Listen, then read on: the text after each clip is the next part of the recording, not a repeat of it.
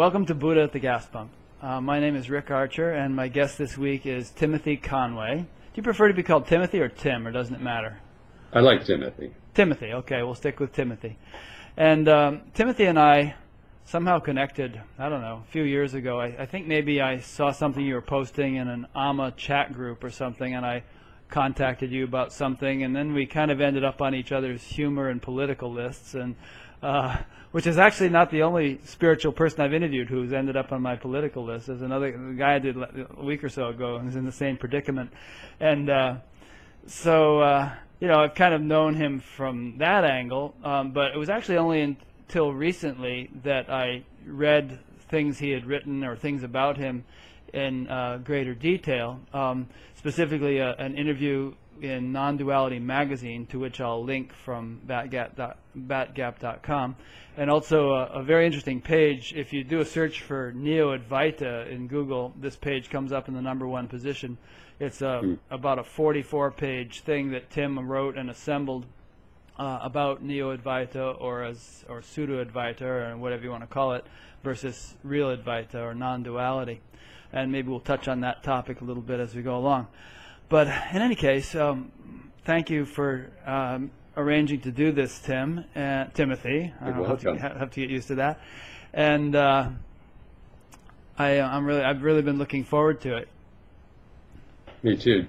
It's been this fun cyberspace solidarity going on between the two of us, as with so many dear souls. What powerful technology that somehow some universal mind or minds is congealing, where we can again have great resonance on spiritual topics and realizations and aesthetic beauty, and all the gorgeous photos people are sharing on the net, and the cute animal photos. Who can get tired of that? Seeing the suchness of each being, each manifestation of the one supreme self, and these beautiful animals, and then again the humor, which keeps us all light. As some may know, I have this huge spiritual humor collection at our enlightenedspirituality.org website.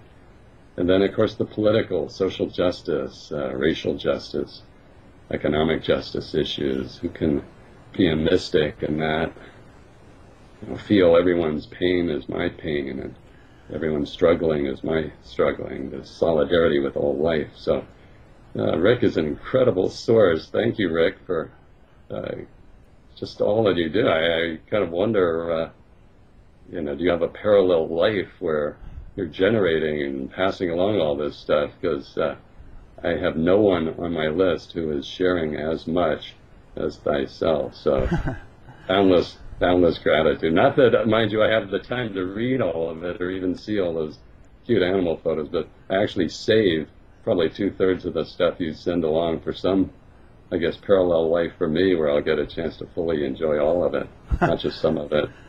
If you ever get sick or something, you can just sit there and look at animal photos for a week or two. Right. No, that'd be healing. Yeah. Let's see. What was I going to say? Well, let's just start about your story. It took a little bit of arm twisting for me to get Tim to want to talk about his personal story, because he really identifies quite strongly with the sort of the impersonal, universal quality or aspect of reality. But he does have a very fascinating story on a personal level. And as I'm sure we'll allude to a number of times during this discussion, Tim sort of shares my perspective that the personal is not to be dismissed or ignored as insignificant, as some people seem to tend to do when they initially identify with the impersonal. They kind of brush off the other half of life. So let's consider how you arrived at that perspective, Tim. The first thing that kind of struck me in your Non-Duality magazine interview was an experience you had when you were about 16 years old or something like that. Yeah. What to say? I mean, I went into great depth there. John LeKay, the interviewer, really got me to share more about this than I'd ever done. So all the details are there. He wanted to know what I felt, what I saw, and specifically what happened and what led to it. And So I've gone into all of that. Basically, you know, I'll give the gist here because there are a lot of delightful topics to talk about. And whereas I'm really interested in the personal, it's not my person. I'm interested in fellow beings. And by the way, I always like to distinguish for satsangs and classes and dear friends who gather at guest lectures and stuff that I'm invited to share that the realization of the absolute is not impersonal. You know, hydrogen gas and rocks and minerals are impersonal. We persons are so much more than, again, like hydrogen gas clouds or something, because we have expressivity, sensitivity, creativity, so forth, the capacity for interrelational empathy. Maybe the hydrogen clouds have that too, but we can't detect it. So I distinguish between the impersonal and then the personal, which is so much more, it seems anyway to us, than the impersonal. But then beyond that, whatever we wish to call the great supreme spiritual reality that's our source, that's dreaming all of us moment by miraculous passing moment, this absolute reality must surely be supra-personal or transpersonal, to say Abraham Maslow and the transpersonal psychology crowd's been calling it since 1969. So somehow this supra-personal reality, which dreams all of us beautiful, poignant, sometimes kind of pathetic, ridiculous persons. I was such a one. I was a kid, a jock. Religion was my religion growing up was Catholicism, but it was just nominal. I have to say bye to some of those caring power plants. Thank you, Yannicka. Bye-bye. And sports was my real religion as a kid growing up. So at about age 14, a series of knee injuries, playing football, basketball, and so forth, just started wiping out any possibility of an athletic career. And that always been my, my dream as a boy. When adults would ask me, "What are you going to do, Sonny, when you grow up?" I always thought I would somehow be involved in sports, a career in it as a performer, and then maybe a sportscaster, a sports writer or something. So, and that's all I was reading as a kid, was Sports Illustrated and books about athletes, fictional, non-fictional works. And I suddenly realized all of this is just being taken away with these knee injuries. So I was in a depression, a situational depression, quite clear. I look back and, my dreams were very dark, filled with strange entities, strange happenings. It was hard to just get up in the morning. I just felt like, is there a way I can just, pull a switch and make all of this disappear? So more and more I was getting more morose, more down, more devitalized. I wound up coming up down with strep throat. And that strep throat had me sidelined for about a good 2 weeks. I remember being on antibiotics and seeing the doctors a lot. And they said, you're just going to have to take a long time off of school and wait it out, because you also don't want to infect others. So I sat at home, and those 2 weeks or so at home were just like some kind of hell. And interestingly, our Jesuit priests and novices and the lay teachers at my high school, I went to a Jesuit prep school high school in Los Angeles, they had us reading the French existentialists. So that's not a good combination for teenage kids. It's like rubbing salt in your wounds. Yeah, I mean, young people, it's hard enough growing up with the hormones in our Western culture. I won't go into a long thing about that, but it's very easy for teens in our culture and older folks to be in real identity crisis. Who are we really? What are we here for? What's our swadharma, as they would call it in India, our vocation, as the Catholic tradition called it. So I hadn't awakened any of that. I felt completely lost. I felt like I was disintegrating and just, again, getting so devitalized and depressed. And all of that French existential literature with the emphasis on the absurd and the meaningless was, maybe the final straw. So I began to definitely start in my mind wondering what would be the cleanest way that would leave the smallest mess to exit this life. In other words, I was becoming suicidal. And then finally I was well enough from the strep throat not to have any more excuses not to go to school. So I started going back to school, but it came even worse at that point, because now interacting with fellow human beings and seeing people like at the market or in the cars next to me on the freeway, it seemed like everyone was stuck in this sense of hopelessness and emptiness of life. And I actually began to ask people, are you happy? And I couldn't find anyone who didn't have some kind of qualification or excuse for not being happy. One day in the afternoon, I realized my body had gotten very devitalized. I needed some exercise and get my energy going again. Again, I'd been so active as a kid. I was trying to play sports my entire life, basically, whatever chance I could get to be outside throwing a ball or shooting hoops or whatever. So I went out in the backyard. My parents at that point lived up near Mulholland Drive, looking out over the San Fernando Valley to the north. And I was out there doing some calisthenics. After about 10 minutes, I felt the urge to just stand there, and I was suddenly just riveted. And whatever was going on, I hadn't prepared for this in any way, hadn't read any spiritual books or anything. The only thing, and I forgot to mention this in the Non-Duality magazine article, the interview with myself, was I had been contemplating, what is this void of pure God before God creates a cosmos? Before there's a universe, what is there? But that, wasn't in the foreground of my consciousness that afternoon when I was doing the calisthenics, but it must have been somewhere in the background. It allowed a kind of an openness. And suddenly everything just dropped away. There was this profound opening. It was as if you took Timothy, this depressed, confused, spiritually stunted kid, and you just replaced him with nothing but love and joy and gratitude and this sense of vitality. And I felt like in a kind of subtle vision. I'm not a visionary, although some things have been seen over this life, very interesting and anomalous, but in that moment there was a subtle vision, and it was of all our loved ones on high, so to say. All the spirit guides, angels, saints, benevolent ancestors, and I felt some of my Catholic conditioning coming in, Jesus, Mother Mary, the Catholic saints, and God, him, her, I am, that am, self, suddenly were just showering me with grace. I felt so lucky, so grateful. And everything after that was entirely different.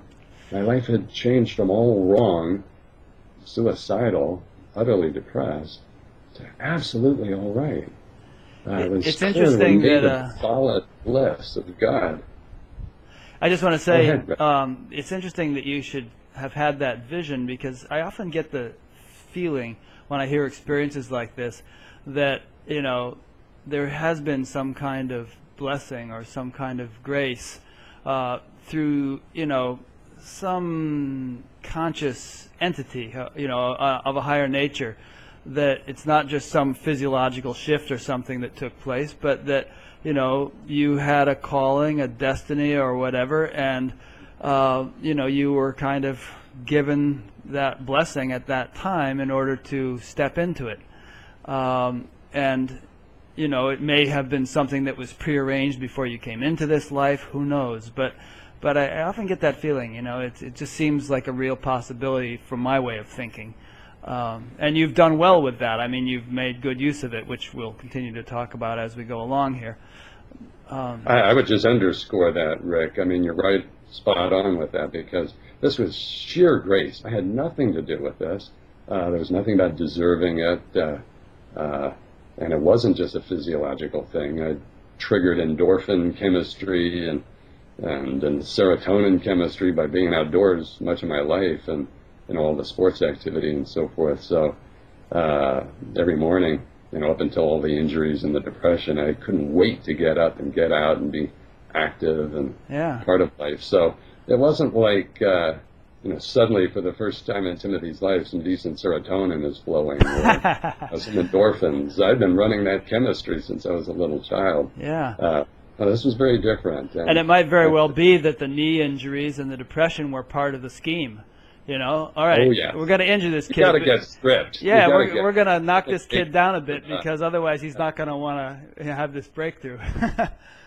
There has to be a real emptying out, and however that occurs, I don't think one can deliberately empty oneself, because then you're full of yourself trying to empty yourself. But if we just trust, if there's a faith that somehow the source of all of this miraculous, wondrous appearance is divine, call it what you will, the Tao, the Buddha nature, life, some incredible super intelligence, superpower is responsible for all this. And if you just kind of trust this power that's putting you to sleep every night and refreshing you, dreaming your dreams, dreaming your big waking daydream of life, growing your hair, digesting your food, running your millions of enzymes per second, if you trust this power, sooner or later, I think there's no choice about this. This power will take over your life, transform you, and everything that was all wrong becomes perfectly all right. Yeah. Now, I kind of interrupted you because I wanted to interject that thing to emphasize. Oh, interrupt as much as you want. Okay, but now I want to get you back on track. So Okay. I interjected that bit about, the blessing. I wanted to sort of emphasize that a little bit more, that there seems like there was some sort of divine intervention which facilitated this. But you were about to say that everything was different after that, and I'll let you continue from there. Yeah. Well, so many parameters, if you will, did change. Again, I wrote all of that up for John Le Carre's Non-Duality magazine. For you and your viewers here, I don't want to make it too lengthy, and I have a reason, not just wasting time about someone's personal story, when, again, the real reality here is the super-personal divine. Our true nature, what we look from, feel from, the unseen seer of seeing, the unheard hearer of hearing, and so forth, is our most ancient wisdom text, the Brihadaranyaka Upanishad, said about 3,000 years ago. The main reason I don't want to talk too much about it is I don't want anyone to feel like, my life doesn't measure up the way his does. I haven't experienced what he does. And then any subtle comparisons. The way I feel that everyone is just absolutely the fullness of God as they are. This particular life, no matter, be it full of physical pain, emotional pain, relationship trouble, vocational job issues and challenges, I feel that each life is the absolutely superb manifestation for the moment in an incredible divine drama of such incredible beauty it'll just make you weep. And so if people started to get too fascinated by, for instance, I start feeling all this sense of wonder moment by moment. Everything and everyone became precious. That later what I learned, the old Sanskrit word tatata, the Buddhist term, we translate as suchness. The Zen friends speak quite a lot about the suchness of each being, each life, each manifestation, be it animate or inanimate, nature-made or man-made, this preciousness of every phenomenon. The profound sense of wonder and gratitude, that was one specific quality that came in. Later I would learn in the Franciscan tradition. It's funny, just about 4 blocks down our steep hill here in Santa Barbara, right up against wilderness and looking out to the ocean, about 4 blocks down there's a street called St. Francis Way. And I think it's so perfect every time I drive by that going downhill, because St. Francis of Assisi, his way was not loving nature, but loving this tree and this bird and this little bug and this human. His love of humanity, again, it wasn't a generalized abstraction for him. It was this human being whom he got to meet, this human being whom he got to meet, be it a leper or one of his fellow friars or, one of the institutional church people or a peasant farmer. So this suchness quality and this Franciscan way, which I hadn't read about at that point, later on I would read about it, this became very profound for me. I would often just spend hours just gazing at a shrub, the lighting on the leaves, feeling the life power that was in that shrub. What was it like to be a shrub? We may not consider it a person, but I didn't consider it inanimate. It was somehow lit up with the personal energy of the super-personal God. So this quality of ongoing wonder and tremendous appreciation for each being and the suchness, and that's what, if you will, antidoted me to when I later began to read a lot of this very powerful Advaita literature from age 18 onward. That's another part of the story. So much of that is neti, not this, not this. That line itself also comes from the ancient Brihadaranyaka Upanishad, our most ancient wisdom text on the planet. All that deconstructive, disidentifying, negating, what in Christian mysticism is called apophatic, via negativa, negating way mysticism. All of that happened for me in a context that was already so full of the via positiva, the positive way of not negation, but affirmation. Not affirmation of me. I felt like no thing just opened up for God. What was so spectacular was the affirmation of everyone and everything. And so a certain kind of narcissism that all kids basically have until they learn some amount of empathy, what it's like to really fully feel into a fellow human being or any kind of sentient being. That narcissism had suddenly given way. I won't say perfectly or completely, mind you. Don't anyone put me on any kind of pedestal, because there's been some narcissistic behavior since then, where just basic selfishness, a lack of perfect empathy in certain situations, that's for sure. The human act is a case of perfection perfecting itself perfectly, as an old Taoist friend said, because let's face it, the human being is full of imperfect conditioning that's not virtuous or wholesome, but full of all sorts of forms of selfishness and greed, again, lack of empathy, lack of love, kindness, generosity. So, but I have to say that suddenly the orientation had shifted from all about me to all about who is this? What's it like to be you? What's it like to be this fellow human being, this shrub, this little bird singing on the branch, or the little bug that came from the screen, appeared on my desk in my study. I told John McKay, I bought a little magnifying glass I could keep in my desk drawer so that when certain little bugs sometimes came to visit, especially on spring and summer, fall nights, I could kind of gaze at them and eye to eye. Sometimes my 2 eyes to their 4 eyes, or however many they had, and just contemplate, what's it like to be this fellow being? So you're saying that this happened at the age of 16. All of a sudden, you kind of had this 180-degree turnaround, and you started, and you had that orientation, looking, lovingly at every little thing, large and small. And did people notice a change in you, your friends and family? I think what happened to Timothy? Oh yeah, that was rather interesting. Uh-huh. I mean, in the home life, it became a source of disturbance because my mother, I relate a story for John McKay in that magazine. My mother and my sister secretly thought I was on drugs. Uh-huh. And, one night in particular, I remember, this would have been a number of days into it. And mind you, about 4 days into the total change, or whatever you wish to call it, the opening, my mother said, Timothy, you seem so happy all the time. I said, yeah, Mom, something just happened the other day. Everything's completely different.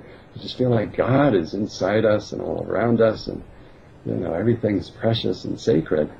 And she said, well, you've probably had some kind of a religious experience. You might want to read the Bible. So I actually sat down one night, it was probably a week into this transformation, and just began to read the Gospels. I didn't read any of the other stuff, the Hebrew Bible, the Tanakh. I didn't read the epistles, or thank God I was spared reading the book of Revelation, the worst thing that ever happened in the Bible. All that apocalyptic obsession and dualism and paranoia. No, I just started reading the Gospels, and it was clear to me Jesus was this God-abiding, God-permeated mystic, and he was sharing what it's like to live God and invite everyone into the same divine party of non-dual bliss. May we be one with the Father as I am one with the Father, as he prays in that Last Supper discourse in John. So I began to read the Gospels. Catholic kids aren't encouraged to read the Bible like Protestant children are.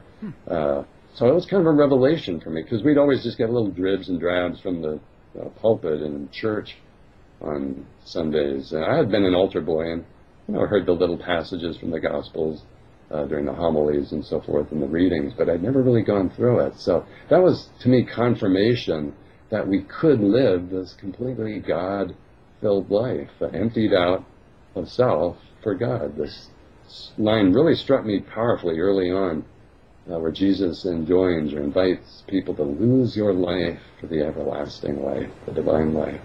So I began to read the Gospels, and then it got even deeper and more profound. And so one night, for instance, my dad was off working. He had his own literary agency in Hollywood, working with writers and directors. He'd given up working on actors and actresses years before, a little too much trouble. But he was getting jobs and breakthroughs for all sorts of Hollywood writers and directors and this sort of thing. And so he would sometimes not come home till about 6:30 or 7. And my mom sometimes liked to feed us kids early so we could, my sister was 15, I was 16, so that we get our homework done, maybe, whatever, get out and play. So one night, I remember in particular, my mom is saying something like, "So, Timothy, how was school today?" I said, "Mom, that was back then." That's a memory right now. Can you feel just how vivid, how powerful it is? Can you feel just God vibrating all of us?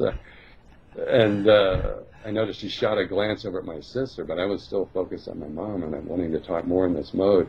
And after a while, my mom kind of made some kind of signal to my sister, and she excused herself from the table. My sister began to converse with me, asking questions, what it was like in the state I was in. And about 20 minutes later, my dad comes storming through the door. My mom had gone off and called him on the phone. And he came storming through the door, using expletives I won't repeat here. What the friggin' hell is going on? Right. And are you on drugs? And suddenly I just did this complete change and slipped back into a very non-mystical, conventional kind of self or persona, social role. And I reassured them. I just had a heart-to-heart discussion. Mom, Dad, sister, Kathy, I don't know what's happened, but it just all feels holy. It was actually from that time onward we actually began to discuss, the possibility of maybe me becoming a priest or something. Because that was the only context I knew for living this. We didn't have, it was actually the year the EST movement got born, but the human potential movement was really nothing, certainly nothing you would read about in the papers. My parents were lovely people, very kind, generous, life-loving, fun-loving, but they weren't mystics, really. There was nothing on our bookshelves at home about any of this. So what is curious on my sister, when I was young with her, I was about 8 or 9 and she was about 7 or 8, for whatever reason, at one point we began to spontaneously share spontaneous haiku kind of poetic sayings. Somehow we'd heard something about Zen, and we began to just speak spontaneous haiku to each other. So it's like already in our way we were starting to get maybe a little taste of the suchness of life, but it was just at that point just kind of an innocent childhood thing. But the bottom line was I did realize that when one opens this profoundly, several things can happen. You can start, the energy just becomes so bright, you become so here and now, so present. A lot of folks' energy level will not be comfortable with that. They're used to a more conventional way of being. And so I realized I can, in various ways, invite them into the same energetic mode I'm enjoying, but I don't want to be presumptuous, and I want to honor their truth. And so I realized I really need to learn the language of mystical expression so I can find meaningful ways to communicate this so it doesn't just blow people away. Were you maintaining awareness during sleep at that stage? Dreams, for instance, became lucid quite often. The deep dreamless, I here and there it was spontaneous. I would kind of come to clarity, in the middle of the night. It was so clear. All of this was one big arbitrary dream. The waking state, the night dream state. I wasn't yet a samadhi adept, and not that that's been my focus the remaining, whatever it is, 4 decades since then. Later on, I did practice consciously falling asleep, just letting go, get subtler and subtler. The brain, of course, as we know, is moving into stage 1, 2, 3, 4 sleep, and these slower brain waves from beta to alpha to delta to theta. And but I was happy to just go off to sleep. I wasn't really a yogi back then. So much of this was spontaneous. Yeah. I hadn't done anything to make it happen. I wasn't reading yoga text or anything to try and keep the experience around. It was always available thereafter, this bedrock sense of joy. It was like my default state. Whereas the mind, the emotions might get a little agitated about this or that. It was so easy to just come back to this, if you will, to use a different metaphor. It was like a buoy. It just always comes back up. I was just curious because, some people report that when they have an awakening, they, pure awareness is just maintained 24/7. And if they don't understand that, sometimes they think, what's the matter with me? Do I have insomnia now or something? Because I never seem to lose consciousness, even though my wife said I was snoring or whatever. It didn't seem to me like I was sleeping. So I just wondered if that happened to you, but it's just a side point. Again, nirvikalpa samadhis have come, but, that's not the focus. Right. And it's so clear to me that what we are is already the open no thing. I have to be frank, I've always been somewhat critical, at least for myself. Others, it may be quite wonderful that they get lots of time in nirvikalpa, pure formless samadhi states. But for this one, it was always so clear that we look from the no thing. Why try to make the mind no thing? The mind is this incredible instrument, as is the body, for sharing, communicating, creating, empathizing. Well, I wouldn't say that. I was curious because I was very introverted as a kid, but if anything, these openings, they opened up that introversion all the way to the no thing like source. Again, the sense of the pure void. But it was so clear that the void was everyone and everything as well. Formlessness was forming. The non-personal, if you will, was personing. And so it all became of one piece. And, we know that so many great mystics, like Sri Ramana Maharshi, St. Francis of Assisi, he wasn't just, quote, a nature mystic. He was spending 8, 12, 16 hours a day in formless or maybe savikalpa, near formless, subtle seed of love or divine contemplation in these long trance states. Timothy was never really a trance mystic. I never seemed to have time for it.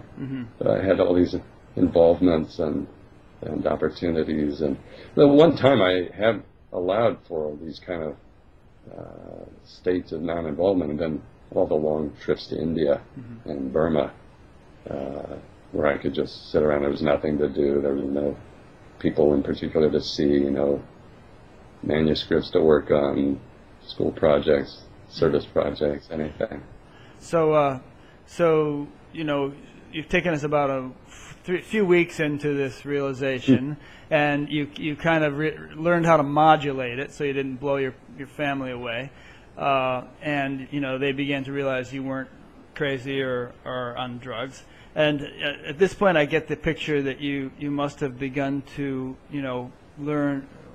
You must have begun to want to understand this more and to seek out things to read or people to talk to who could understand it and who could talk to you about it.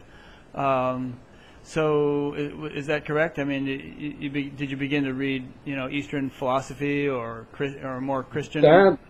That happened a bit later in my senior year.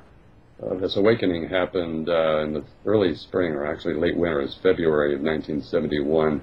I was born in the Gemini, June 5th, 1954.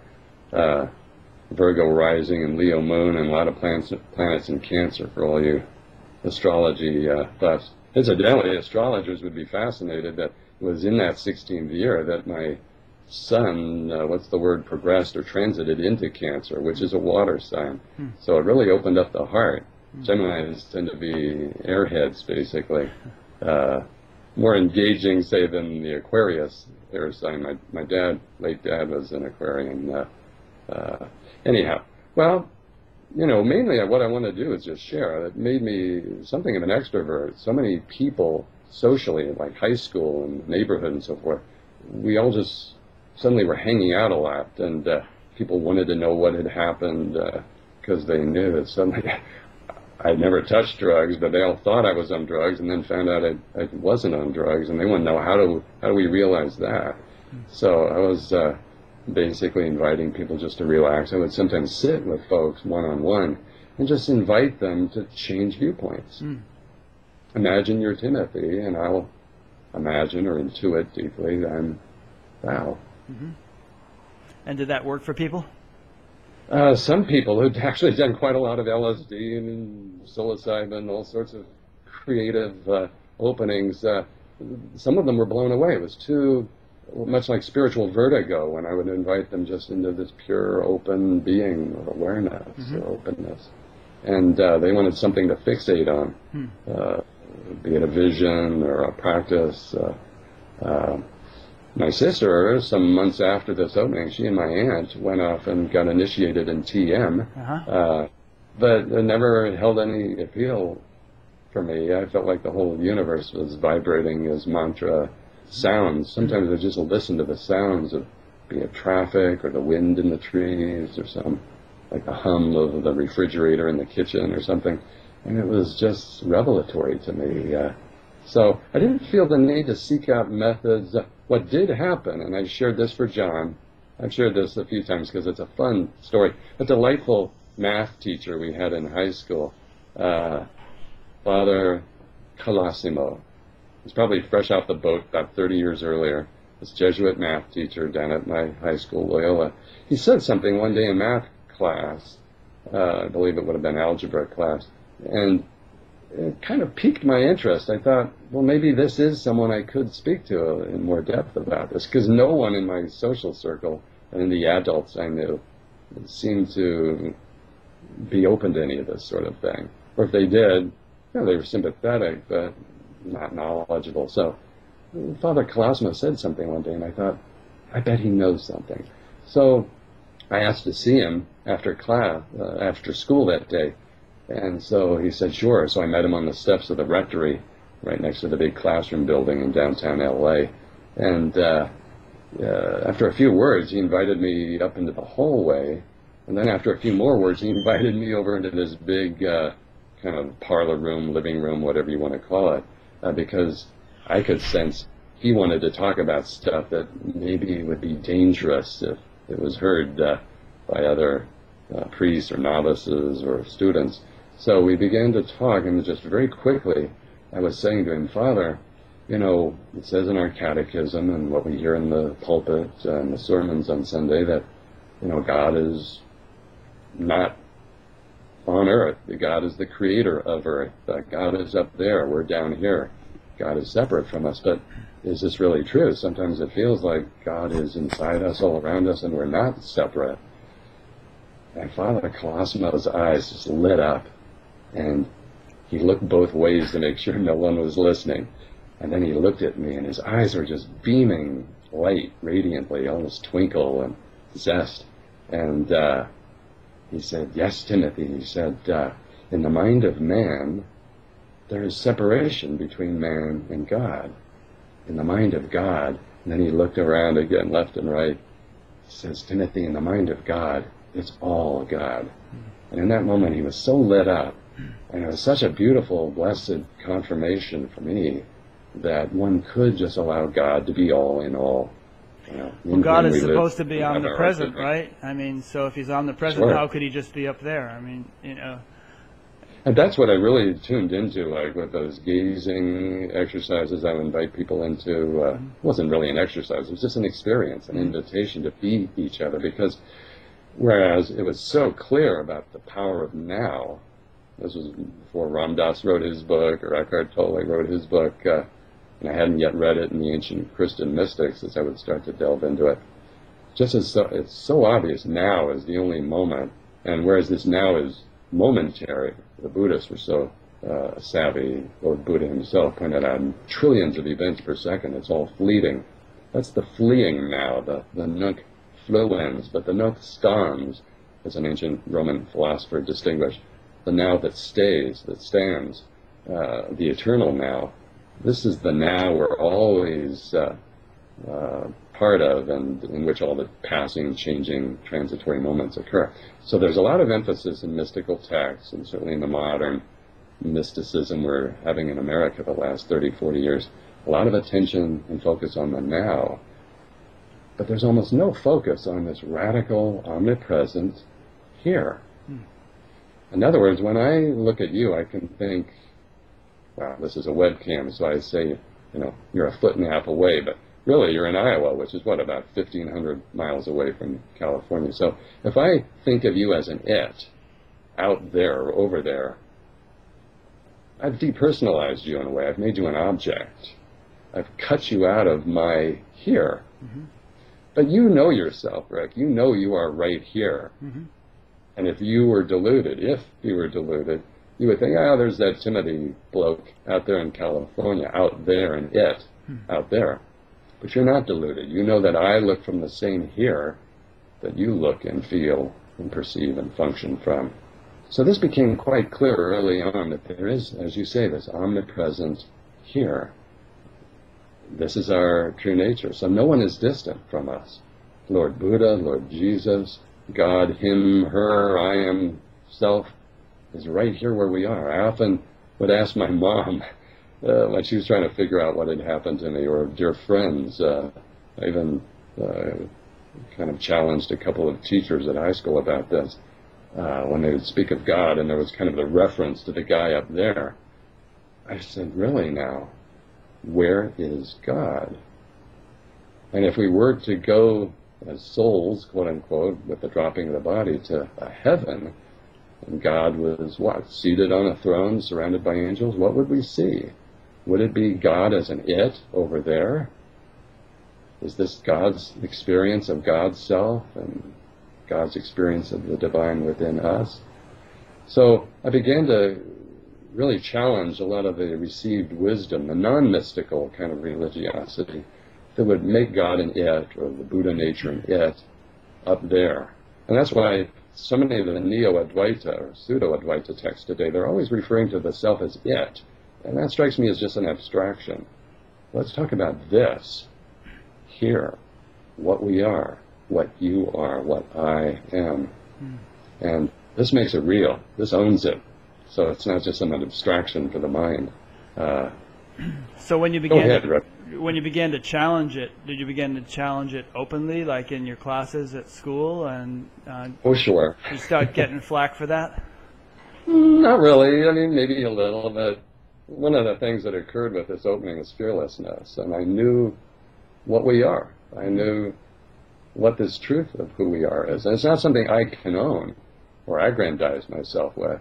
Right. But I won't say it was, as fully brave and heroic as Socrates in ancient Greece, but definitely I was inviting people to question, received wisdom, the CW, the conventional wisdom, which turns out to be a lot of illusions and conditioning. And God bless everyone. So had it dawned to you at that point, or occurred to you that what you were experiencing was what all the great mystics had been referring to, or hadn't that quite clicked yet? I began to read the mystics, but at first it was just Catholic mystics and books I could find in our high school library. It wasn't a big collection. At some point I found Meister Eckhart, the real Eckhart, the one 700 years ago who shared all about the God beyond God, and God is simple, man is complex, God is at home, man is abroad, out in the mind, all in the wanderings. In my senior year, we did get a basic, heavily Christian-biased little primer for a high schooler on world religions. And I remembered being dazzled by some of the stuff revealed therein, but I didn't have the wherewithal or the knowledge of resources to be able to find that myself. So basically what happened was, after graduating high school, I wound up going to the University of California at their Santa Cruz campus. I'd been attending UCLA down in Los Angeles, advanced placement courses. They let us high schoolers do that so we could get a taste of college before we actually went off for the collegiate experience. So I went off to UC Santa Cruz and double majored in religious studies and psychology. I felt they needed each other. They go together.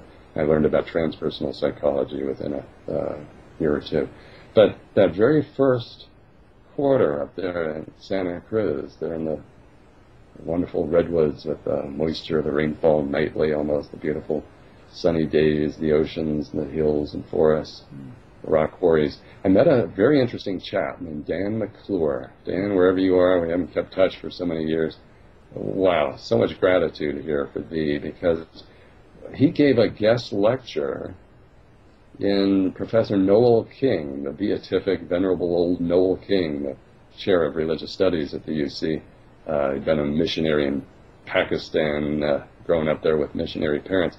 He taught a basic religious studies 101 course, and Dan McClure was invited in like week 2 or 3 to give a guest lecture. He was a graduate student in the History of Consciousness department at Santa Cruz, UC Santa Cruz. They had a whole department for the History of Consciousness? Yeah, they did. It involved anthropological studies and cross-cultural psychology and so forth.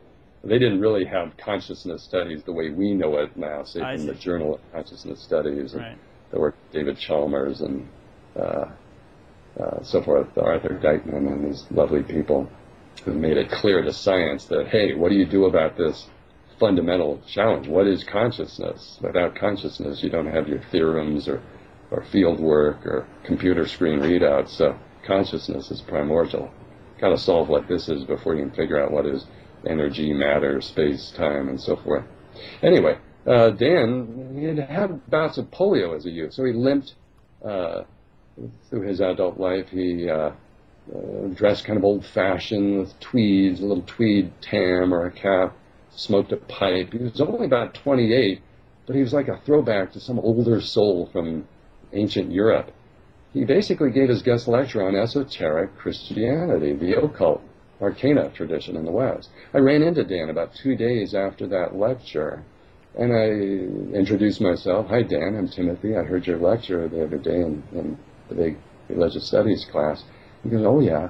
And he's looking at me really funny. He had these very beautiful, pale, electric blue, piercing eyes. He was looking at me kind of funny, and I must have made just a little more small talk, appreciative of his lecture. And he suddenly interrupted and he said, you've never done drugs, have you? I said, no, but how do you know these things? He says, well, I see things. Turned out, I found out later from some of his students, that the police department would hire him from time to find missing persons, to clear out haunted houses and this sort of thing. When they needed a psychic, they turned to Dan. Turns out his father, grandfather, great-grandfather, they'd all been 33-degree Scottish Rite Masons. He was one, but he was teaching a little tutorial on esoteric Christianity, the holy arcane tradition of white magic, invoking archangels, doing white magic for the healing of the planet, the healing of certain beings, spiritual elevation of all beings. Beautiful, beautiful guy. So he invites me to this tutorial that was happening a few days later. He had this little weekly afternoon tutorial of just a handful of students, and he invited me to come join. They'd been students of his, I guess, for a few years. So I was the newbie. So I walk into this largely empty classroom with just Dan standing there close to the table with a few chairs and a few of his students, maybe just 3 of them. And I sit down, and what's the first thing that happens? Dan looks at me very intensely, and he says, who are you?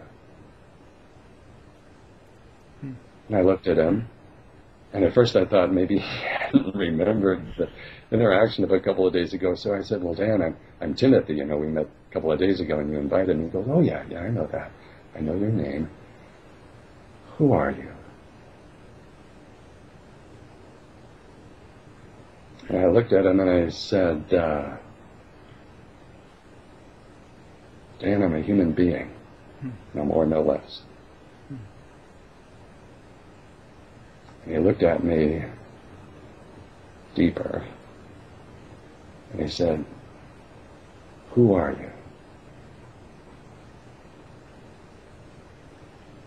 I said, some old conditioning came up from Baltimore Catechism. I felt like something, I didn't know about the Zen tradition and Mondo and koans and stuff, so I thought Dan was still looking maybe for some verbal response. So something welled up, the old conditioning from age 6. I'm a child of God, here to love and serve God. He goes, I know these things. I know you know them. And he says, the lips are flapping, the mind is generating beautiful concepts. Who are you? Beyond concepts, beyond self-labels. And we just enjoyed the silence, the mutual solidarity of just awareness, beholding itself somehow in these two personal forms. And then at some point, Dan said, drop the personality. It's not what you are. It's an instrument, it's an expression. It's not who you are. Within a few moments, he said something like, you don't need to come to these tutorials. This is more for the way of the white magician, the way of working with the mind through affirmation, visualization, intention, invoking archangels and so forth for the healing of the world. He said, there's another path for the healing of the world. That's the way of the mystic. He said, Timothy, you're a mystic. Read everything you can about Sri Ramana Maharshi of India and the Advaita Vedanta tradition of India, and find everything you can to read on Zen, China and Japanese traditions of Zen. He said, you won't need to come here. We'll keep in touch. We'll meet from time to time. If you ever have questions, give a holler. Turned out we would spontaneously run into each other here and there. And I think once I did call him up and we went and met over in his home for a while. But dear Dan McLaurin, that lovely gentleman, ignored by society as, someone who limped around, dressed old-fashioned, didn't seem impressive or charismatic, not one of the beautiful people of Santa Cruz on the outside. This man was all gold on the inside, and very knowledgeable already as like a 28-year-old about the great mystical traditions. As I shared with John LeKay in the Non-Duality magazine, Dan just set me right in the lap of the great Mahatmas. And from that point on, I lived and breathed and drunk and imbibed Sri Ramana and Shankara and Swami Vivekananda and Sri Ramakrishna and Anandamayi Ma and the great Chan and Zen masters. I also found Conrad Heyer's book Zen and the Comic Spirit, and disturbed a lot of people in the library that day when I was laughing and laughing out loud. So that's a nice story. One more to say. I mean, yeah, that's great. I wonder if have you ever tried to find that guy, Dan? He's on the internet. I should use things like Skype and links. What is it, Facebook and so forth. I'm not a social networker much. Yeah, you could track him down, get in touch with him, have a Skype call with him. There's kind of a sense of completion. So, too, where we know what we are and that we permeate each other, we intermingle each other. He's not that body, I'm not this body. Right. And that, man, what gratitude I've always had for Dick. He was, if you will, in addition to whatever intelligence, first to a resonance opened me up in that backyard looking out over the view in Southern California when I was 16. It was Dan early in my 18th year. It would have been like around September of 1972. He was really my next guru, if you could say. And he turned me on to Sri Ramana and the inner guru. So you started reading Ramana and Anandamayi Ma and all these great teachers. Did you feel like practicing anything, or was it sufficient just to read and have that resonate with you? Yeah, this way of understanding that goes so deep. I mean, there is the ancient triple method. The Brihadaranyaka Upanishad identifies it, as do a few later Upanishads, as does Shankara in the Buddhist tradition, especially Nagarjuna goes into this. It's the triple method of hearing the non-dual, absolute level truth about who we are, the deep pondering or reflecting or contemplating this. The Sri Nisargadatta, whom I got to spend a lot of wonderful quality time with in January 1981, said, when his guru said, "You are God, your joy is divine, your sorrow is divine, you are basically the Lord Atma of this universe," Sri Nisargadatta, he was known as Maruti back then, he came away from the meeting transfixed, and he felt, that's a very respectable man. He was a guru, a sage to many. He wouldn't just give me some high-flown concepts. How is it that these words are really true of this consciousness, its source? How is it true that the divine is right here? That's who I am. So that intention then, what Sri Nisargadatta Maharaj always called the earnestness, Shankara calls it mumukshutva, the great longing or intensity for having truth be true of you. Let it take over your life. That pondering is the second stage after the hearing of the truth or reading of it in scriptures or sagely aphorisms like the I Am That collection of Sri Nisargadatta that I found in 1979. That then leads on to nidijasana, shravana, manana. Shravana is hearing, manana is the mental pondering, contemplating, and then nidijasana, deep meditating as truth, or if you will, truth is meditating you.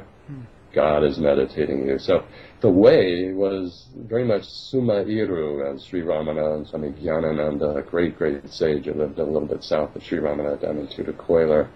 Few people know about him, a tremendous jnani. Anyway, these guys would always share with ripe aspirants, Summa Iru, be still. As the old Sai Baba of Shirdadi, the old Sai Baba said, just be still and I will do the rest. So you let God take over your life. And again, I was never much of a yogi. I learned Hatha Yoga early on. I learned, the sun salute and a bunch of postures. I learned yogic forms of concentrative meditation, of ekagrata, just getting very one-pointed on, a visual focus or a auditory focus like mantra or, whatever you can one-pointedly focus on. But for me, Shankara's definition of ekagrata was always the one that was so obvious, self-evident, which is feeling and perceiving and intuiting whatever phenomenon or being arises for you as the oneness. So meditation for me was more this open rather than narrowed down, concentrated kind of ekagrata, one-pointed focus. Did you do it as an actual practice where you would set aside time to sit and meditate and Yeah, there were periods where there would definitely be a regimen. I remember when, I guess I would have been about 20, my sister had gone out to Hawaii, but right before she did, I came down and spent a few months with her and my parents. I took a year off from Santa Cruz, and basically I have to tell you, in between, one of the passions where I was spending a lot of the time wasn't even reading mystics or just being, just gazing, just appreciating. It was learning to play guitar. My sister stuck a guitar in my hands when I was about 18, saying, you can't just meditate all the time and contemplate nature and God. Why don't you learn to play music if you don't have a sports career? This will be fun. So she taught me a few chords, and I took it from there, learning, folk and jazz and rock. And have you kept up with it? Intermediate up on classical. Oh, I let so much of that go. At a certain point, you just let all attachments go. But it's still there. Recently, the bass player of the Mahavishnu Orchestra got in touch with me and wants to do an interview. His name is Rick Laird, and I'll be doing that. But he's good buddies with John McLaughlin and all. Sure, I was listening to all that stuff back in the early mid-'70s. Great material, man. These guys talk about musicianship and skilled level of attainment in music. These guys are like special Gandharva, celestial musician beings. Yeah. So I was actually spending a few hours each day at least, sometimes 7-8 hours a day, just playing guitar and having fun, singing songs with friends. Nice. And later all of that would become in use when I was invited to play the harmonium in a spiritual center up in San Francisco and learned to sing hundreds and hundreds, probably at this point 1,000 or more bhajan songs. I never felt a need to make a spiritual career out of it and charge money. For me, it was always just singing for the love of God with however many wanted to gather. So all of that started going on from around around 1979. So how old were you when you first went to India, or are we getting ahead of the story for me to ask that? Oh, again, it's a long, boring story. As I told John McKay, there was a funny thing that happened once, a dinner party with dear friends in the, I don't know, about 1985. I attended, and someone brought, as their potluck item, a bag of Chinese misfortune cookies. Not fortune cookies, but misfortune cookies. And I remember one person got the fortune, your spouse will become famous as an advocate for celibacy. And the fortune this guy got here, Timothy, was, yours is very long and uninteresting story. So, again, it has a certain fascination, but, it's not that fascinating. What was it, Amma, the hugging mother, Amma Matamrita Nandamai says, cease to be fascinated by anything except God. So, the India trip came together. I'd gone off to college, back up to Santa Cruz for my junior and senior year. My sister had passed on. What a dear spiritual light she was. She had people out in Maui, Hawaii, calling her their guru when she was 19, and they were of all ages. I met people on the island after her passing. He said things like, your sister turned me on to God.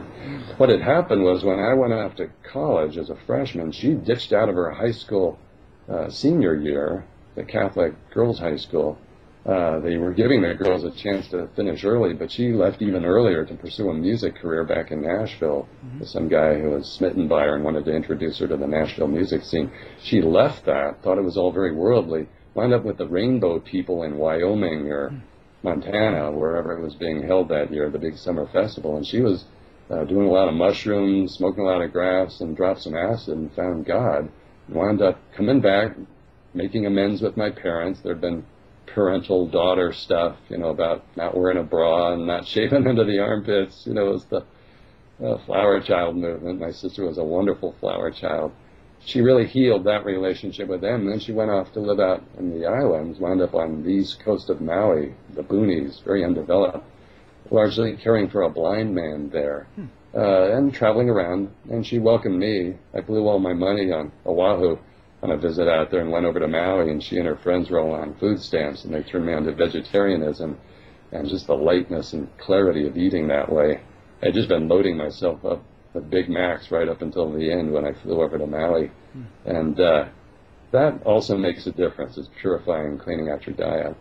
But while we were there, spending about a month traveling all over, she was showing me all the incredible places on Maui, many of which have been developed, like the southern beach areas. There was no development back then. And we took a hike through Haleakala Crater. There's a real high side, about 11,000 feet up.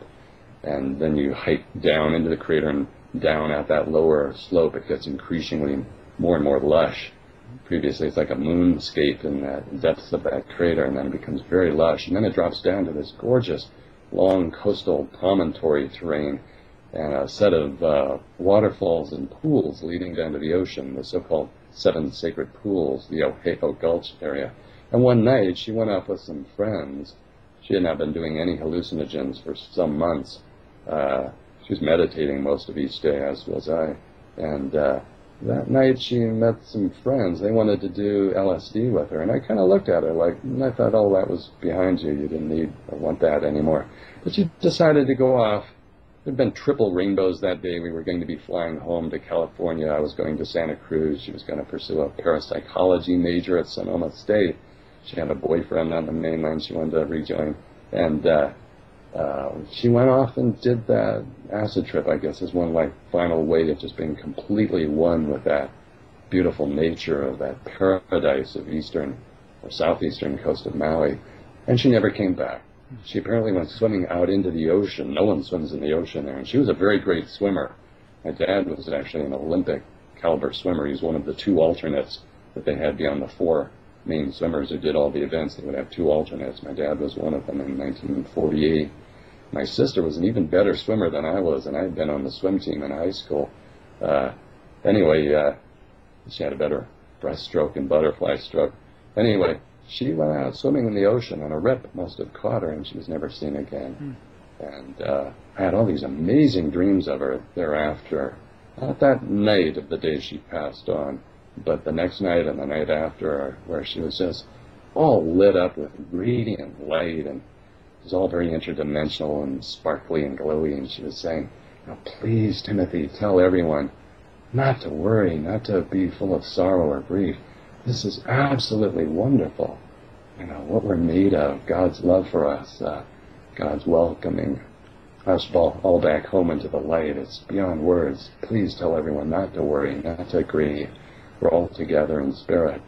So that was a tremendous inner strength and consolation. I still missed her on the outer level. Tears were shed. You know, I felt nostalgic of it all the times we shared. We've been very close as a brother and sister.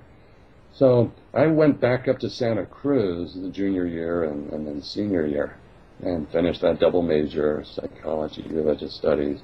And a few years later went to the California Institute of Asian Studies, now known as the Institute of Integral Studies, and wound up going, after finishing my master's in 1 year in East-West psychology, I went off to Burma with the dear Buddhist 10 Precepts nun Rina Sirkar, who's a professor of Buddhist studies there, and got to ordain as a monk way up in the boonies of northern Burma with a couple of buddies under a tremendous spiritual master, Tongpulu Sayadaw. That man had the most beautiful voice of any human being I've ever heard. It was like a voice from Nirvana. And then I got the chance to go over to India. Rina Sirkar's brother and sisters had all moved there when the country, Burma, had become nationalized. They donated a lot of land and wealth to the Buddhist Sangha. So that's why we got to have such high quality, very, very special, privileged time up there in northern Burma, and they extended the visa specifically for us. But then I'd wanted to get to India because I wanted to see Sri Nisargadatta before he dropped the body. I knew he had throat cancer and wasn't long for this world. So we came into Pondicherry, where Rina Sirkar's brother and sisters lived. And then I straight away hightailed it over to Sri Ramana Maharshi's Ramanashramam and the old Arunachaleshwara temple and the holy Mount Arunachala there in December of 1980. And I didn't want to spend too much time there, although it felt like home. And the Namalai Swami, a beautiful, beautiful, beautiful spiritual son of Sri Ramana, he invited me to stay there indefinitely and just live. I think I was in India at the same time. I was up in New Delhi at that point. Oh, wonderful. Yeah. And up in Rishikesh? I didn't get up there. I was over on a course with Maharishi Mahesh Yogi for about 4 months in New Delhi at that point. Small world. Yeah. I wish I had headed south, actually, and found Amma at that point, but I didn't know about her. But anyway, continue your story. I wound up meeting like Sri Mani Swami up at Virupaksha cave, and that's where the whole revelation really came totally clear. We are Shiva, formlessness, and our play as Shakti is not separate from what we are. Forms are formlessness. Formlessness is forming. In that little hot cave there at Virupaksha, where Sri Ramana had spent quite a lot of time as a youth when he first came, after being down at the temple and the mango orchard, he went up onto Arunachala, and that cave, and Skanda Ashram cave, is where he spent most of his time. And that place was just still buzzing with this truth revelation of Shiva, Shakti, Natsu. Somehow apparently distinct, a source awareness, open, infinite, birthless, deathless, yet also creating, dreaming forth, emanating these gorgeous worlds. And it's somehow not two. Shakti is Shiva. Shiva is Shakti. That all came quite clear in that cave. And then I met people like wonderful Yogi Ram Surat Kumar, Ramji. What a God-drenched, beautiful mystic is Yogi Ramji. He dropped the body some years ago, but I had some wonderful one-on-one time with him, long hours in the night and the day. But I was feeling the urge to get out west, up to Mumbai, Bombay, as we knew it then, to see Sri Maharaj. So I went out west. I stopped at Sri Satya Sai Baba's ashram. Lovely energy, much spiritual experience there. Only much later did I find out, and I wrote a long web page on my concerns about Sri Satya Sai Baba, which made me the object of the internet stalker, terrorist hitman, as he's been called, the guy who's created about 12 negative pages about me, which flood the Google returns when you try to search. Is that Joe Moreno? Yes, dear Joe. Yeah, I just ran across him today, actually, because I have this chat group called Fairfield Life, and someone on there, Connie Larson was, I don't know, I know Connie, and somehow this whole connection came around, and somebody made some comments about Sai Baba or something on Fairfield Life, and this guy came zooming in and started making comments, and I just became aware of the guy's existence today. But I remember years ago reading your bit about Sai Baba, and anyway, that's a diversion. Story that is, yeah. But my experience with Satya Sai Baba had always been wonderful, and it was later when I found out tragically what was happening, not just to young adults, but then finally I heard about legal minors, boys 15, 16, 17, and that's when I and a number of others felt we have to speak out. Right. And so I left the movement. I had actually been one of the Bhajan leaders and so forth in San Francisco, and they made me president up there when I returned from India. It was a spiritual household. Old buddy of mine, grad school mate, invited me there, and I spent some happy years in the 80s finishing grad school, learning all these gorgeous bhajans and being involved in service projects. Wonderful people. So the Satya Sai Baba ashram was just a little interim stay. Ramana Maharshi was my first guru, Satguru, if you will, and I needed that connection, but I wanted to press on, so I went out west and basked in the wonderful vibes of Swami Ramdas, not the American Ramdas, but Swami or Papa Ramdas, the great Keralan saint of southwest India, who met Sri Ramana and always chanted Sri Ram, Jai Ram, Jai Jai Ram, a beautiful mandala kind of ashram arose around him, and his successor, Mother Krishnabai, whom I had some wonderful, wonderful time with, and marvelous Mahatma, Mother Krishnabai, a true Parabhakta, supreme bhakta or devotee, non-dual, Abheda bhakti, and a pure jnani, pure wisdom sage. And someone there at the library gave me a little rare, not many copies in print, little biography of Sri Nisargadatta that I got to read on the 26-hour bus ride up to Mumbai, where I met Sri Nisargadatta in January of 1981. And it was at Maharaj's that if there was anything of the search, well, most of that had been ended in that Virupaksha cave at Ramana Maharshi's ashram. Maharaj's with the one big, how can we say, canine teeth of the Bengal tiger living in Mumbai. That was Maharaj, one aspect of it anyway. He pounced and just finished off the Timothy character in terms of having any more questions, basically.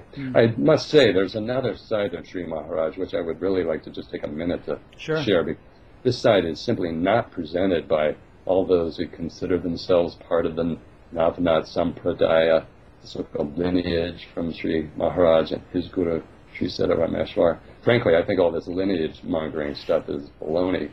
And recently, John McKay was insisting I get my name somehow put up there on a list that our dear friend Dennis Waite, who's written several books on Advaita, and finally and I'm glad he did, he wrote a kind of a correction book to kind of really distinguish out neo or pseudo Advaita and real Advaita.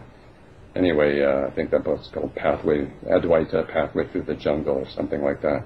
But his earlier books, there's a little indiscriminate mixing. And one of the things is in the neo-Advaita, it's all this cutting via negativa. This is all just a dream. Right. Now, I wrote an award-winning essay back in grad school in 1983, affirming in all sorts of ways and documenting it from the sacred traditions how this is all a dream. That was the title of the essay. But it's quite clear to the sages that in our wisdom-cutting mode, the negating via negativa, we detach, disidentify, we destroy with a sort of manjashri, to use the Buddhist metaphor, bodhisattva manjashri. We take that wisdom sword and just cut through all illusions and realize everything is, as the Buddha said, the marks of existence, anicca, anatta, dukkha, impermanent, therefore insubstantial, therefore not worth clinging to. So that's what wisdom does for you. It divests you of the illusions, the identifications, the needless attachment. And compassion or love, the Shakti, bliss, solidarity, the love of persons great and small, all creatures great and small, that makes you one with everyone. And Sri Nisargadatta, he had this slashing wisdom style that just left you nothing. It stripped you, diced you, pulverized you, evaporated you. And guess what? He had not only this total let's call it disidentifying mode, he had this complete identifying mode. And so I'll say that Nisargadatta's way was kind of a little two-step, even though we never go anywhere, don't need to attain or step anywhere. I'll just say that for the jiva, the one who gets enlightened through the clarification and the purification of the buddhi, the highest aspect of the knowing faculty, the higher mind, the jiva has a two-step of disidentifying, and then there's the spontaneous re-identifying with everyone and everything. And Sri Maharaj, this beautiful Nisargadatta, it literally means without artifice, without any artificialness. I'll use the old Zen saying, no need to add legs to a snake. Maharaj, just this pure Shiva snake, and he just zapped you with wisdom. But he was also a great Abheda Bhaktin, this no-difference-oriented devotee. You should have seen him during the bhajans. The first night I came to the bhajans, I noticed, where are all the Westerners? There were like 2 pious European ladies who were there, and no other Westerners. A number of the Indians came. And Maharaj saw, and he gave approval. He nodded, and he said something in Marathi, and a translator translated for me. Nisargadatta said to me, he said, he nodded his head, and he said, those who think they understand only come to the talks. Those who really understand come to the bhajans. And it was during those bhajans that Maharaj would light up, and it was just ecstatic. And they had this big duffel bag, and they'd pull out right before the bhajans all these big cymbals that they use in the Indian percussive way for the bhajan songs. Maharaj's cymbals, they were about this big. And man, it was deafening in there. And some guy had a big brass gong he'd just be beating the heaven out of. And it was a complete din in there. And Marathi bhajans are not particularly musical. They have kind of a sing-song, rather monotonous kind of chant. But they're all like the old hymns of Sri Ganeshwara, the great non-dual Abheda Bhaktin and Pure Jnani from the 13th century, and other hymns of Eknath and Tukaram, and Sri Nisargadatta. Some of his songs were in the official collection of the Navnath Sampradaya. And all of these people that say they're in the Navnath Sampradaya from Nisargadatta, and they're doing this lineage mongering and trying to make money off Sri Nisargadatta's name with books and tapes and CDs and everything. They have completely neglected this side of the Maharaj, which is why in my big, almost booklet length free offering on Sri Maharaj up at our enlightenedspirituality.org website, I've talked about this other side of Maharaj, the very devotional side, and there's a lot of energy.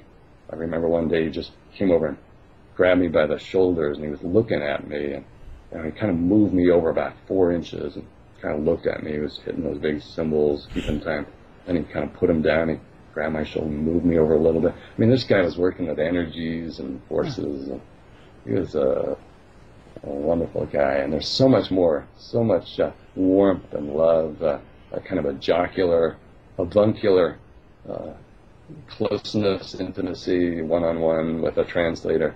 I'd be pulled in and we'd talk at little times when no one else was around, and he would share a tremendous warmth and with that a tremendous strength.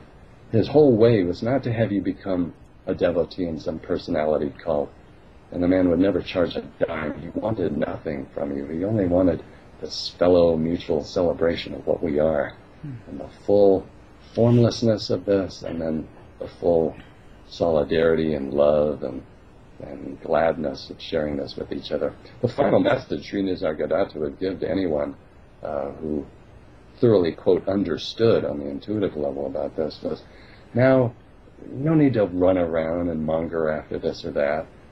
Forget attainments and so forth. Go home. Be a good friend to your friends. Love your loved ones.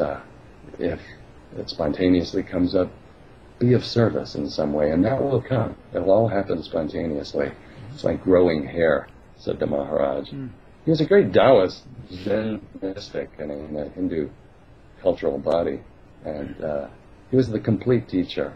And my concern, if you heard me being a little feisty there a few minutes ago, a bit critical of some of what's being done in his name today, is because I think a very stunted or truncated side of Maharaj is being presented at the expense of, to the exclusion of, all these wonderful other facets of the man. He was a very full, multifaceted guy. Well, I'm glad you did come back to that, because it's been a recurring theme for me in these interviews.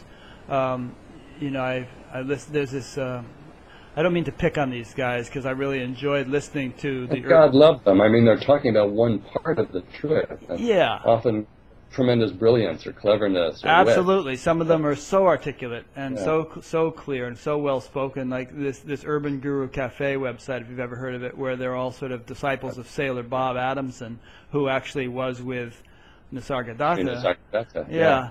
But a very basic teaching about, the isness. Yeah. But the way is, someone, people send me stuff on various people. Once you've actually met Sri Nisargadatta and Annamalai Swami and people like this, you don't need to search out other teachers or something or try and check up on what everyone's doing. But people send me links, and I did take the time to hear what Sailor Bob is sharing. And it's a very lovely, simple, no-nonsense, very easy and accessible for most people. Whereas the Timothy brain may have gotten a little overeducated with grad school and, the old joke about PhD piled higher and deeper. And I like to use the terms of our great sacred traditions. Why try to reinvent the wheel or pretend that you are the great source of this knowledge when, again, they've been talking about this in India for 3,000 years. Why not give credit where credit is due? So I like to quote a lot of our sources, a lot of our friends, our older brothers and sisters who bequeathed this great legacy, which can be the basis for this old jnana marga, wisdom way path of Shravana, Manana, Nididhyasana, hearing, contemplating, and meditating on the truth. So, but Sailor Bob's way is, it was Nisargadatta, one part of his teaching, any true jnani, you can't doubt that you are. There's a basic isness here that's indubitable. And this is Shankara's great critique of Buddhism and what helped restore Advaita Vedanta to the fore among the intelligentsia of India 1,300 years ago. When you wake up from dreamless sleep in the morning, there's no doubt about a deep, deep continuity that's here. It's not the mind, it's not memory, it's not self-identifications. All of those come and go. They're not there in deep dreamless sleep. When you're basically dead to everything, there's no you, no world, no agenda. We don't doubt this basic isness. No one doubts this. So Sri Maharaj would say, recede back as that, stay as that. And I would also say, too, there's another point about Neo-Advaita, or Pseudo-Advaita, specifically in the works of Wei Wu Wei and my dear old friend Sri Ramesh Balsekar, the late Sri Ramesh, who spent time as one of the 4 or 5 translators around Sri Nisargadatta. I actually drove him around a little bit in L.A. and San Francisco and Tiburon and helped set some things up for him. But I needed to pull away because that pseudo-Advaita, because it's not the complete teaching, it really comes down strongly when there's no efforts to be made.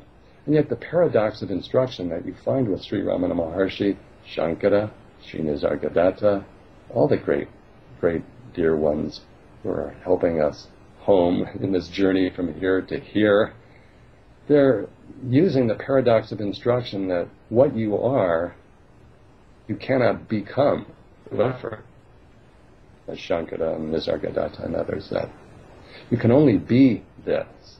So as Sri Nisargadatta said, just be. And don't get restless about trying to just be. Just be.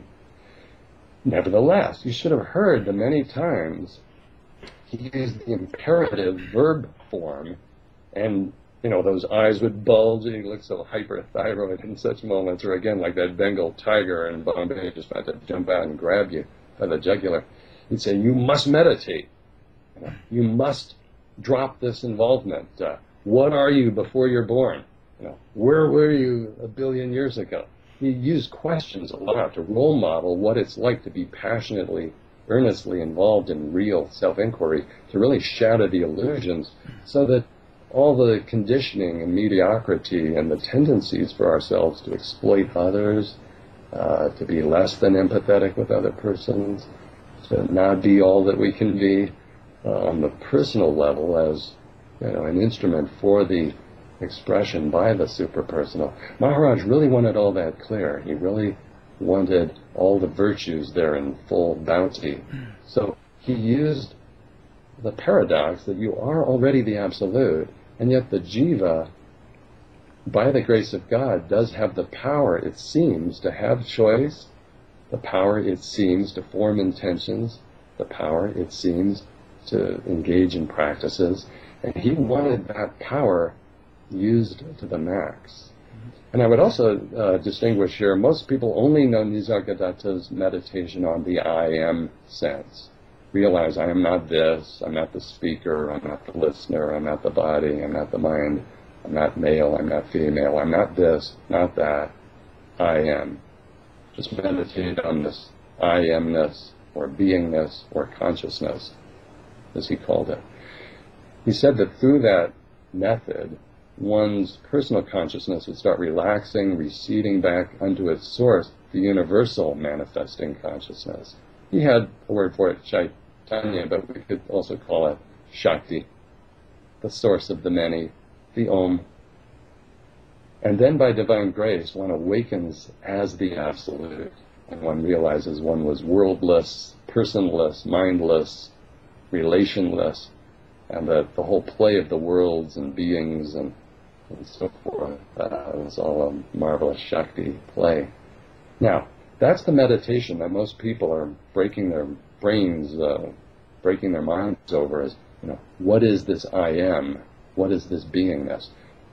People aren't usually aware that Sri Nisargadatta gave another way back home, so to say, in this paradox of instruction where, you must meditate, you must make efforts in this.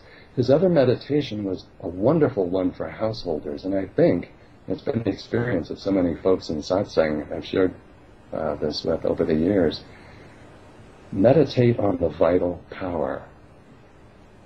There's a dear chap, a naturopath up in Sebastopol, Northern California, Peter, I'm forgetting Peter's name, how could I do that? We went over to see Sri Nisargadatta in the summer of 1981, I believe it was, July.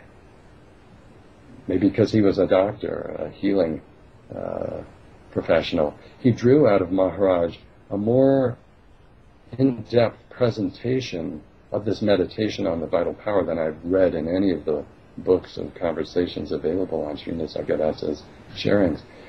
Namely, Sri Nisargadatta said, look, there's this meditation on the I amness. It's more of a cognitive form of contemplation.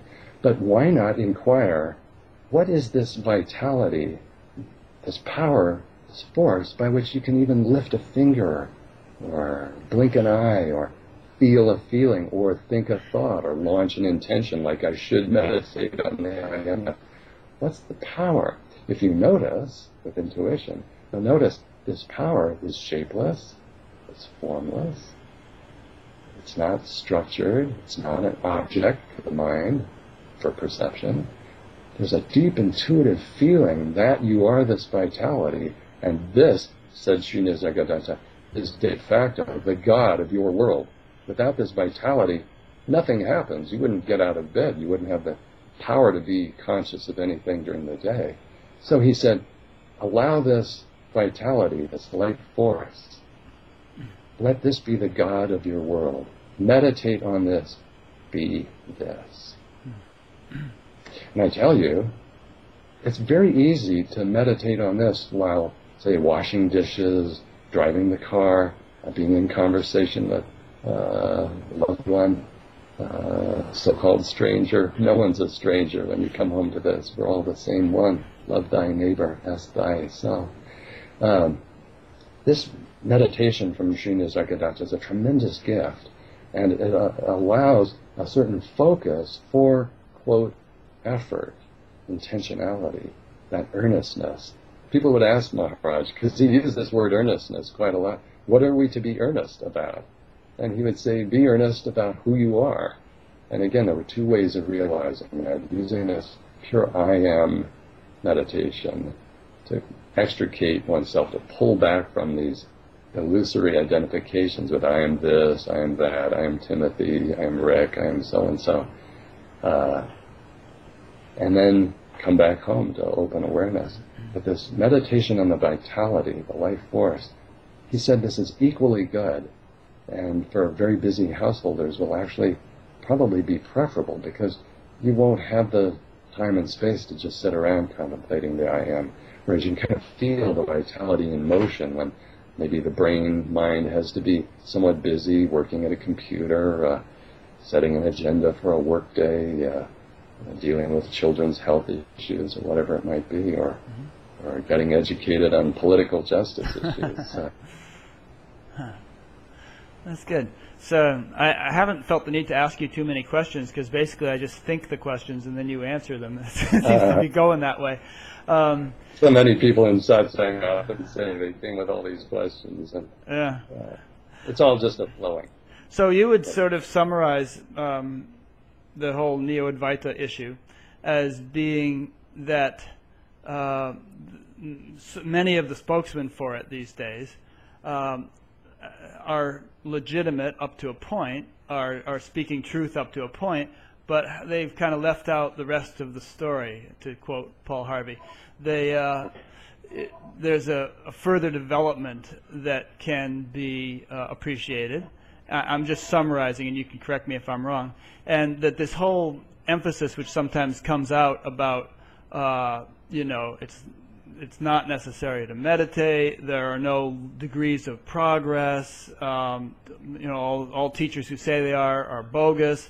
All you really need to do is sort of realize that you're that and you're done. Forget this whole, evolutionary process business.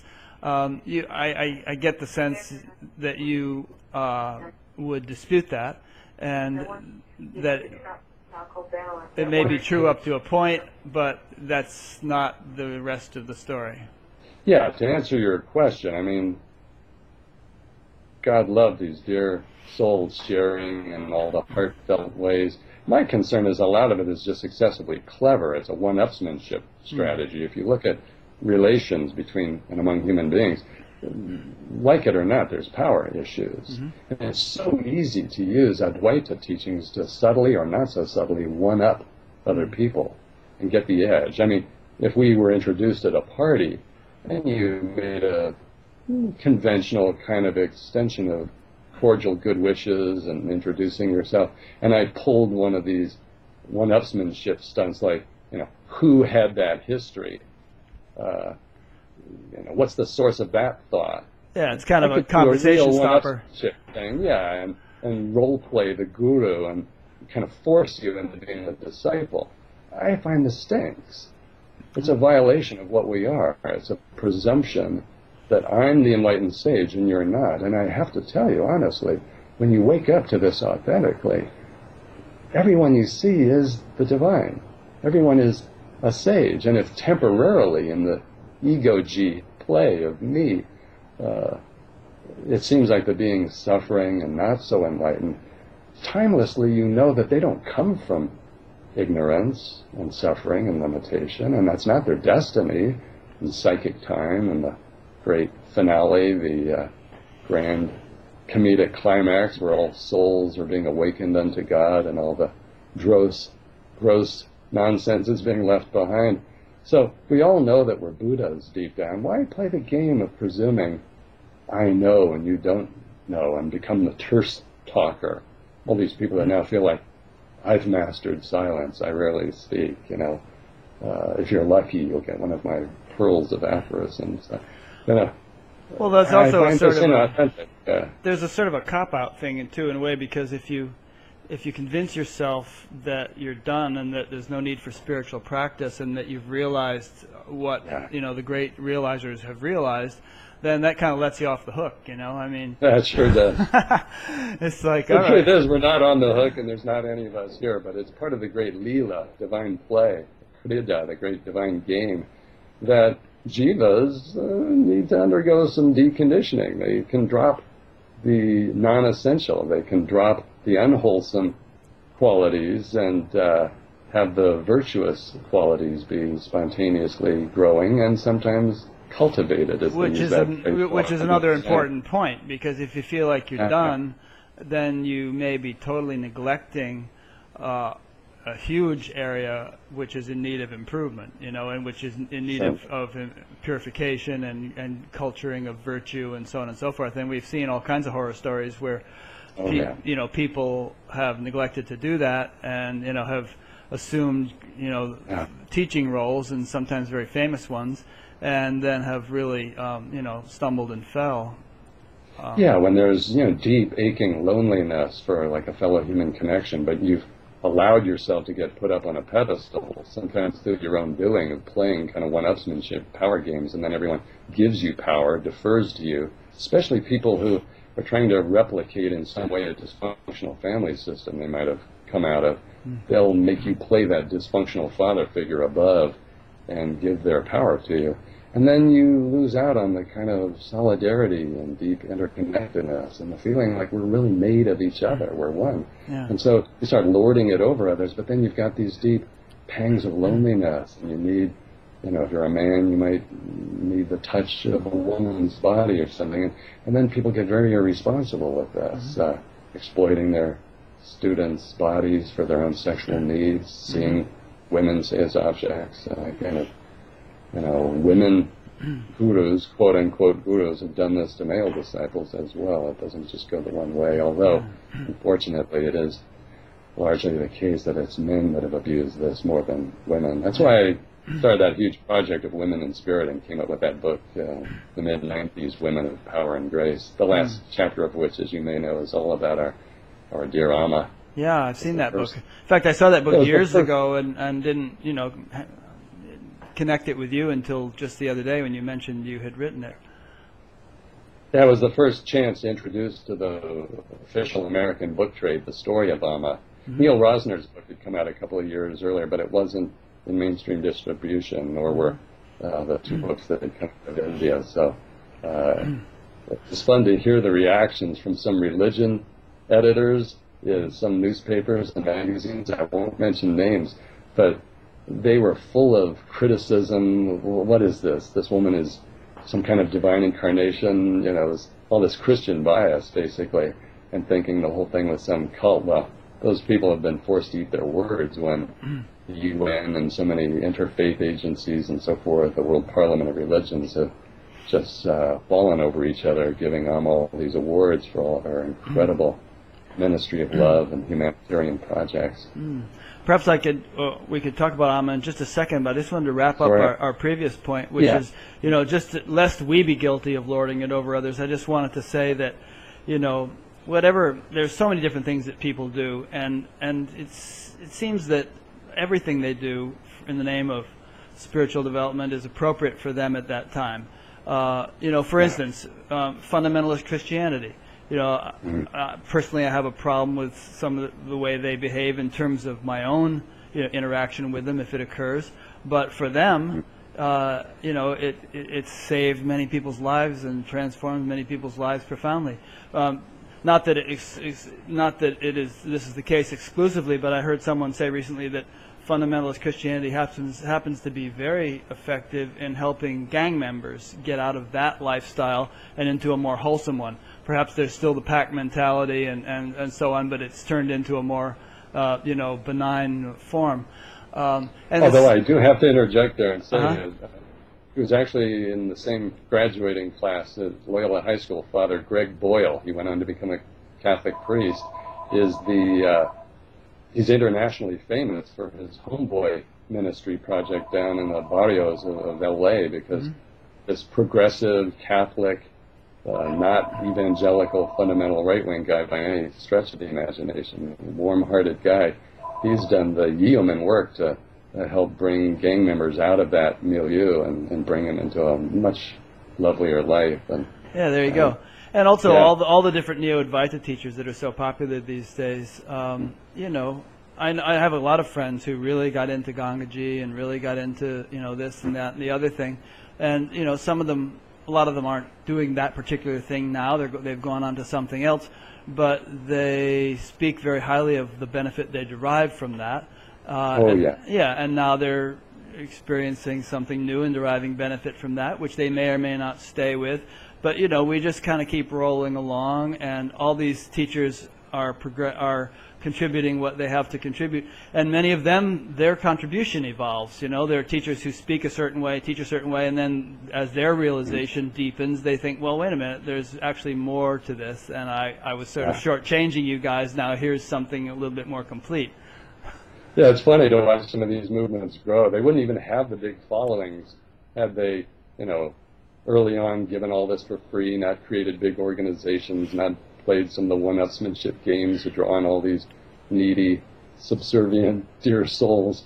So suddenly they got these huge organizations and things are starting to get a little strange, maybe dysfunctional, and then suddenly they realize the teaching's imbalanced. This isn't working, and so it's a fun thing. It's like a bunch of people out on a lake, on a boat without paddles, and they have to improvise. But everyone finds their way home. The God Self isn't going to leave anyone out in the cold.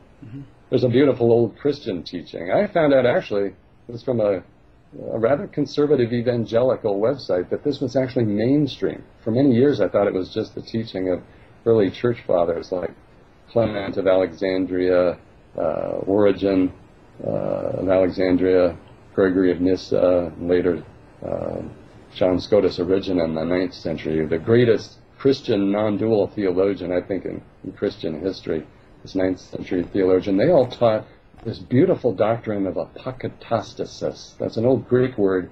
It means universal salvation, or liberation, or redemption. And the teaching is basically God is God in all, and God's love is so all-loving, all-embracing, all-forgiving, all-powerful, that no soul is going to be able to exile itself into strange states of megalomania and fear and hatred and self-loathing, other-loathing, forever. In other words, the hells are self-created, if you will. But finally, God's going to find a way to awaken you to God within the hell, and then it turns into heaven, then it just turns into God. This is a powerful teaching. And when you're really living from the heart of this, that everyone is in God, of God, God is everyone, no one but the one and everyone, then so much fundamental sense that there's a problem here, all these Neo-Advaitans and stuff, well, that just falls off. Also, too, the tragedies in history, like, you know, Hitler and 6 million dead in the Holocaust, Jews, gypsies, gays, and so forth, you know, that's just horrifying. And yet, we know that when souls drop the body, they are immediately pain-free, not subject to cold, anger, fear, and they're debriefed in the light by all the light beings, and then depending on their capacity for opening up all the way to the clear light beyond the visible white or golden or blue light, the Christian or Jewish heavens, you know, they are no longer suffering. So 6 million dead, what I've come to call level 3, the conventional world, the world of where there's justice and injustice, and it behooves us to be on the side of justice, not one of the perpetrators or their accomplices.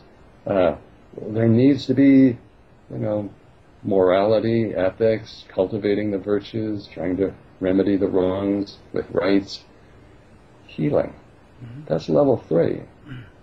And there's a lot of pain on this level, and not to acknowledge it is blindness, and it's a kind of closed and hard-heartedness. You can't feel the pain of fellow beings that are experiencing physical or emotional pain, the intensity of whatever situation they're in, either because it's, quote, their karma, You know, they hurt someone in another life, now they get pain.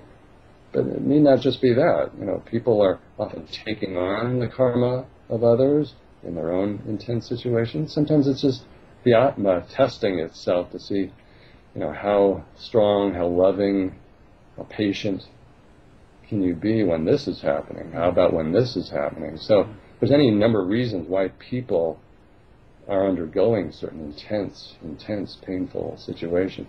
To close off one's heart to that, to say, oh, it's all just a dream, to say, that's not who you are, wake up from certain callousness or cruelty. And this is where Neo-Advaita can lead to kind of being a sociopath. I mean, Charles Manson had a certain Advaita teaching. If you read the historical record, he thought everyone was God, so if you killed someone or tortured and murdered them, you know, it's all God anyway. So that's a complete forgetting of what the Buddha, Shankara, Nagarjuna talk about as the conventional level, the Vyavaharika or Samvriti Varta level of pragmatic, experiential living, the beings and worlds and relationships. And then on level 2, as I've kind of inserted a level in between the old 2 levels, the 2 truth teaching of the great ancient masters. Level 2 is this deep sense of the apokatasis, that we're all being liberated timelessly. We are all Buddhas. We are already realized beings. There's this pretense or play of being the soul associated with this earthly body and these earthly situations. But really we are right now perfectly in bliss, in our real nature, as souls. So that's level 2, a psychic level truth, if you will, a heavenly level truth. It's still part of the relative, the many gazillions of souls. What's level 1? Level 1 is there's only one being there, one awareness. Nothing has ever happened. Nothing is happening. Whatever seems to be happening is just an ephemeral dream. It's gone the next moment. As soon as you try and sink your teeth into it, it's already just a memory trace. So there's really only reality here. Non-dual, worldless, and yet it's somehow magically dreamlike playing as these worlds and these beautiful beings we share these worlds with on the soul level. So let all 3 levels be honored, and one's spirituality is complete, and there's no imbalance. Yeah, I agree with you. You know, there's that old saying, knowledge is different in different states of consciousness. And, you know, although it might be argued that ultimately there is, you know, a state or a level which is fundamentally real, and that these and that other things are partial reflections or not as you know, essentially real. Nonetheless, they do have their own intrinsic. Every level has its own intrinsic sort of level of value and significance, and has to be honored at its own level. And you know, another key point is that you know, you can't mix levels. You can't apply the understanding of one level of consciousness to the understanding of another. You can't kill the tiger of the dream state with the gun of the waking state, you know. Well said, Rick. I didn't make it up, but... Oh, okay.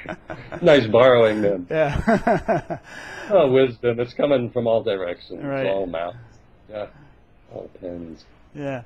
Well, speaking of, different levels of reality, here in Iowa, there's the reality of dogs needing a walk at this point. Hey, wonderful. So, you're Who's great. walking who, Rick? Who's walking who? who? Good question. Oh, well, actually, even on the evident level, it's them walking us. But it's really delightful to talk to you, Tim, and we'll have to do this again, because I'm sure we could easily fill up another 2 hours like this with... Certainly. Anytime, Rick, anytime. And if you're anyone who viewed this program has questions or anything for a subsequent kind of program, or I hate to say write email. I already get flooded with email from aspirants all over the world, but